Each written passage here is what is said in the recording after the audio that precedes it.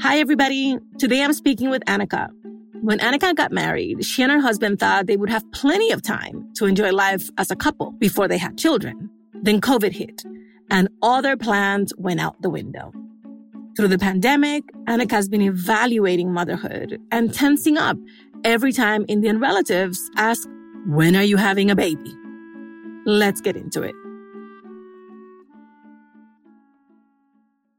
My name is Annika Sharma. I am by day a communications project manager in New York City at Weill Cornell Medicine. And by night, I am a podcast host of a South Asian millennial podcast called The Woke Desi. And I'm also a writer. My newest book, it's called Love Chai and Other Four-Letter Words.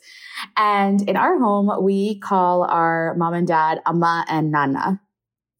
So we grew up in a college town. I grew up in central Pennsylvania where Penn State is. My dad luckily had a little bit of insight into what we would be facing as we got older because he was a professor and he watched his college students deal with a lot of the different life issues they were facing. My mom, on the other hand, did not. And so it was definitely a traditional home, a little more strict, a little bit more structured around the same values that they had in the 1980s in India. As a daughter, there's certain expectations that stuck. I've been married now 11 months and there's still a push for motherhood very quickly. That's the first question, I think, for women everywhere, but also within South Asian culture in particular for, "Oh, your wedding was 2 weeks ago? That's awesome. What's the next step? When are you having kids?" I'm like, "I'm sorry, I'm still paying the bills for my wedding. I'll get back to you on that." I was 32 when I met my husband. But by the time I hit 27, 28, it was like, "Oh my gosh, girl, your eggs have shriveled and died. If you are not getting married, you're not going to be having kids." And it was just all about eventually having children. And the push was real. And I kept thinking, I have 2 master's degrees. I have a book deal. I have a day job. I have a podcast. This is not high on my priority list at the moment. But that push was definitely a very, very carried over concept from our motherland, I think. I always wanted to be a mom. I have always wanted to be a mom growing up. I thought that it would happen younger. And then I actually ended up working in early childhood education. And I was a preschool teacher. And that age got pushed back real fast. From 23 to 25 to 29, I just kept realizing I am not ready for this. This is something I want, but I will never have a I am ready moment. As I got married, and especially honestly through the pandemic, because both of those things coincided, it ended up really changing a lot of things about my life, including motherhood, because I thought, great, we'll have a year, we'll have to travel, we'll get our career lined up, we'll be in a really great place. And then, we'll have a year to ourselves after we get married and then we'll have children and it's not a big deal. But we haven't done all the things in our lives that we wanted to because rightfully so, they're all on hold at the moment like everyone else. And that started pushing it further and further. And meanwhile, there's family pressure and this biological clock sitting on my head telling me the age is increasing every day and your eggs are like decreasing by the minute. And this is totally terrible. People have randomly texted to see if I am pregnant yet. And suddenly a lot of my Indian American friends who I thought were very modern. I remember once I was going to step away and make some eggs for myself. It was like 2:00. I hadn't eaten yet. And I said, "I'll be right back. I'm just going to go make some food." And they looked at me, "You're really hungry. Are you pregnant?" And I thought, no, I am eating for one, meaning very largely for one. The other thing that I realized through the pandemic as well was that people weren't talking about the fact that they didn't want to be mothers yet because motherhood was shifting. My friends who were having children or had children were really going through a rough time, sometimes operating on one income when they used to have 2, or they didn't have childcare, so one had to quit a job, or they would send their kids to school and then someone would have a positive case. And so now they had to take off for 2 weeks again because everybody was quarantined. As I watched that, I kept wondering, can I be that sacrificial? That's also something that culturally people expect. My mom quit her job when I had a hard time in 8th grade. All of the older generations of women in the community that we grew up were kind of in and out of a job depending on what their children were going through. People would say, "Well, you're going to come around." Well, you just have one, it'll be fine. You'll suddenly realize that this motherly instinct will kick in, or just have one before it's too late. you don't even feel comfortable a lot saying, I may not want children. My parents and I never actually had a conversation about it. Typically, I usually go to them for advice, for insights into how I should do X, Y, and Z, how I should move forward with life. And this was the one time that I didn't feel comfortable saying it to them because I knew they wouldn't hear me. And because they themselves were feeling pressure from other members of the family who kept asking them, so is your daughter pregnant yet? Are they thinking about children?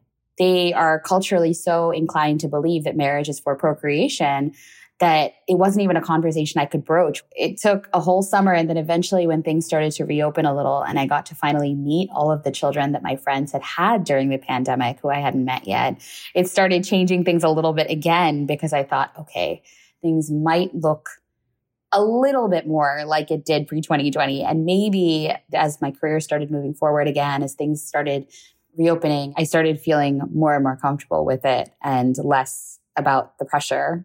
Now I finally come around to the idea and now I'm finally at peace with my decision. But it took almost a year to get there. And it was a year of silence and a year of isolation, both physically and mentally to get to that place. I really had to find that within myself. And then getting to the place where I could just say, screw it, I'm doing what I want. And anytime anyone would say, are you pregnant? I'd say, I don't really want to hear that question. From KPBS and PRX, Port of Entry is back. This season features cross-border stories about artists and musicians turning pain into superpowers. A kid caught smuggling drugs through the U.S.-Mexico border becomes an artist and designer. Carlos Santana's best friend, musician Javier Batiz, turns down mega fame for family and community. Port of Entry, a narrative documentary podcast, offers cross-border stories that connect us all. Visit portofentrypod.org or listen on Apple, Stitcher, or wherever you get your podcasts. Hi, everybody. Juleyka here. I'm the host and creator of How to Talk to Mommy and Papi About Anything, and I want to invite you to be on our show. If you're an adult and a child of immigrants from anywhere in the world, I'd love to talk to you about those conversations that are hard but necessary. Things about politics, dating, career, parenting. Seriously, no topic is off limits. Send us an email at hello@talktomommypapi.com and let's get you on the show. That's hello@talktomommypapi.com. See you soon. Hi, everybody. I'm Juleyka Lantigua, the creator and executive producer of How to Talk to High Achievers About Anything. And I'd like to invite you to be a guest on the show. Every episode, we talk to Black and brown folks striving to do big things and looking for ways to level up. Licensed psychotherapist Devon Lewis offers feedback about aspirational challenges we all face. Things like imposter syndrome, perfectionism, and especially how we define success. We'd love to hear about your triumphs and where you still trip up sometimes. Send our producer, Virginia, an email so she can get your story on the show. She's at virginia@lwcstudios.com. All I'm going to say is, Annika, we hear you. So many women feel the same pressure since we're little. But as adults, we don't have to talk about this personal decision with our loved ones if we don't want to. To help us figure out how, you know what I did? Called in an expert. My name is Farah Turniker. I'm an associate professor of sociology and also the director of gender and women's studies at Le Moyne College. I have a forthcoming book called Intersectionality in the South Asian American Middle Class Beyond Hijab and Halal, coming out November 15th. You heard Annika's story. Yes. What did you hear?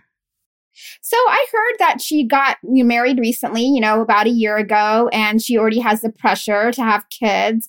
But COVID happened. She's not, she wasn't quite sure she would be able to do all the things she wanted to before then. But her parents are pretty traditional. It sounds like they immigrated in the 1980s. And so there's a lot of Indian culture from the 1980s that kind of has come over and, stayed with I think the traditions that her parents want her to, carry on. Why is having children quickly after you get married valuable? Why is this important? Well, in general, traditional Indian culture for women to get married by a young age and also have children is part of what is seen as being a a good, a good daughter, a good woman, a good Indian girl, basically, right? Especially when we're talking about the 1980s. Things have changed, especially since the 90s in India. But, there's this emphasis, and it's in a lot of immigrant cultures, right? And it's lots of cultures, even if you look at, white middle class culture, right? There is also this pressure. And then, of course, you have to put in the biology and science as part of that. And then there's some science to back that in terms of the age issue.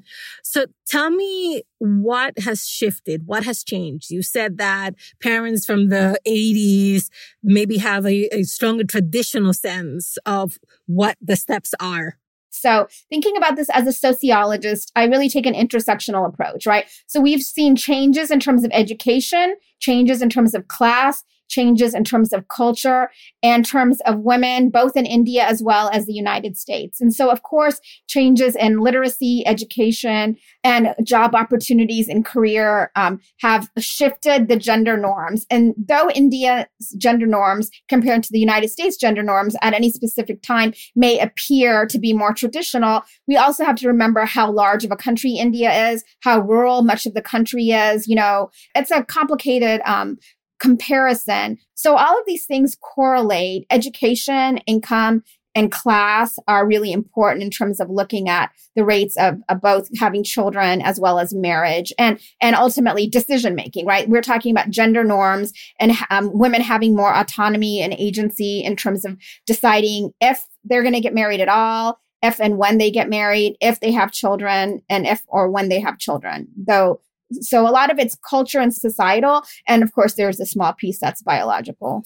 So I was really interested in the household that she grew up in because her dad is a professor, but her mom is a homemaker. And her mom even left the workforce when Anika was in 8th grade to be a full-time caretaker for her children. So how do you think having a traditionally mother role in the household impacts the expectations for the first gen and the second gens?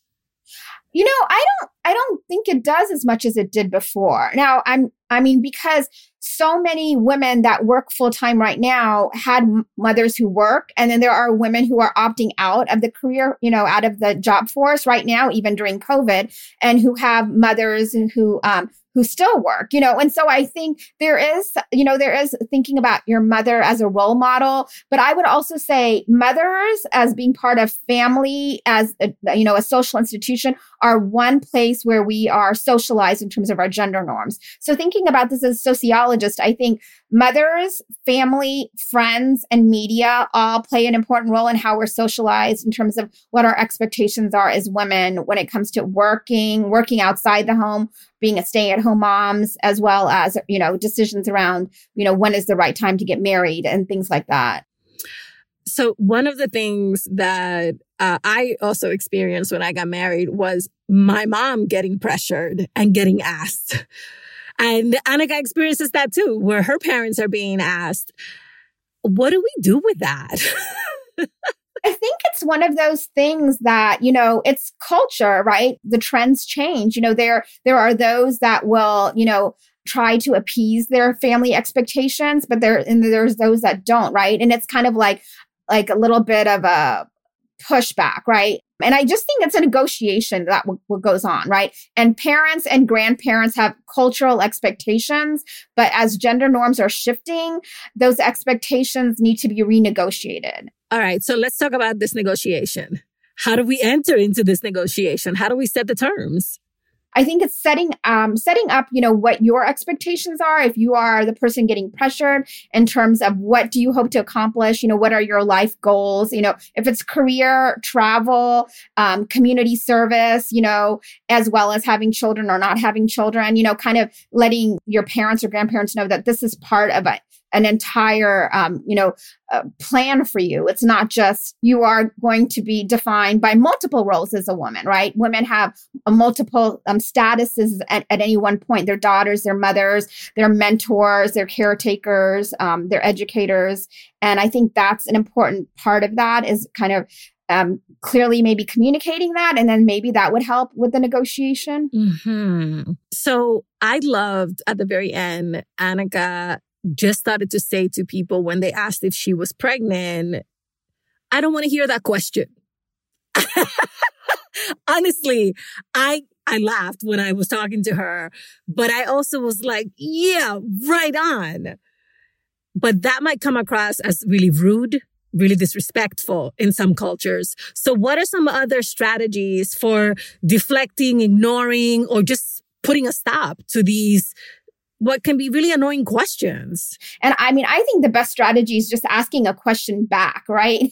Because, well, how are you doing? And what about your niece or your daughter or your, or your sister? When are, and I just because I do feel like women have this pressure, everything from when are you going to get married? If you're divorced, when are you going to get remarried? When are you going to join Match.com to, when are you going to have kids? To when are you going to buy your own house?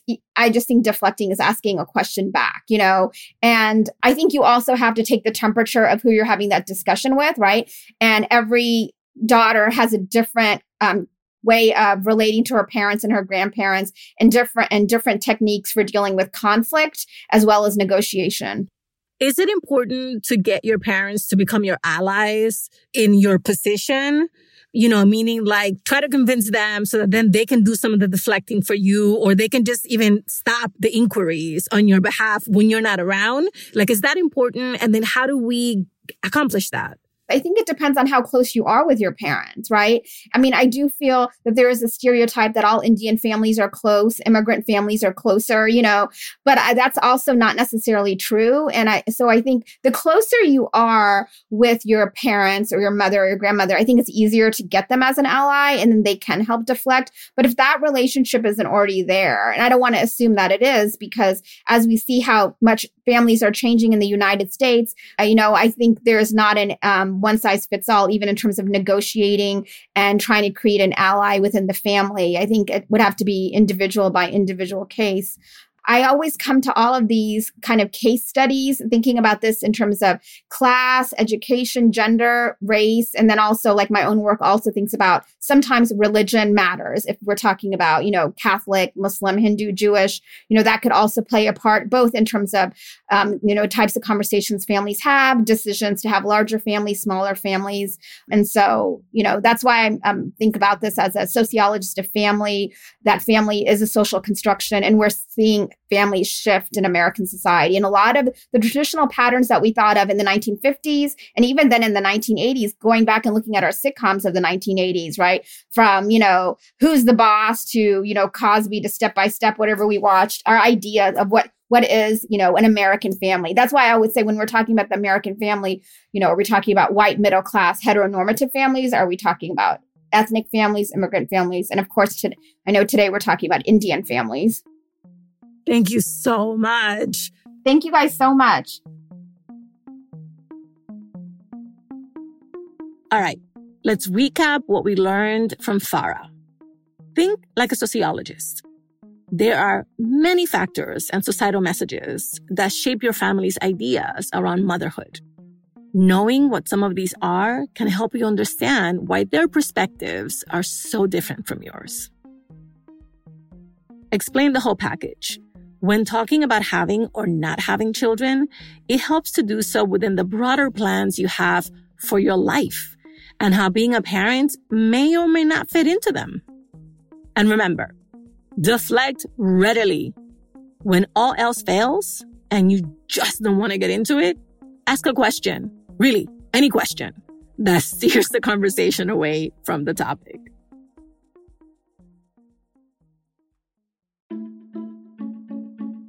Thank you for sharing us, for listening, for just tuning in and being part of our community.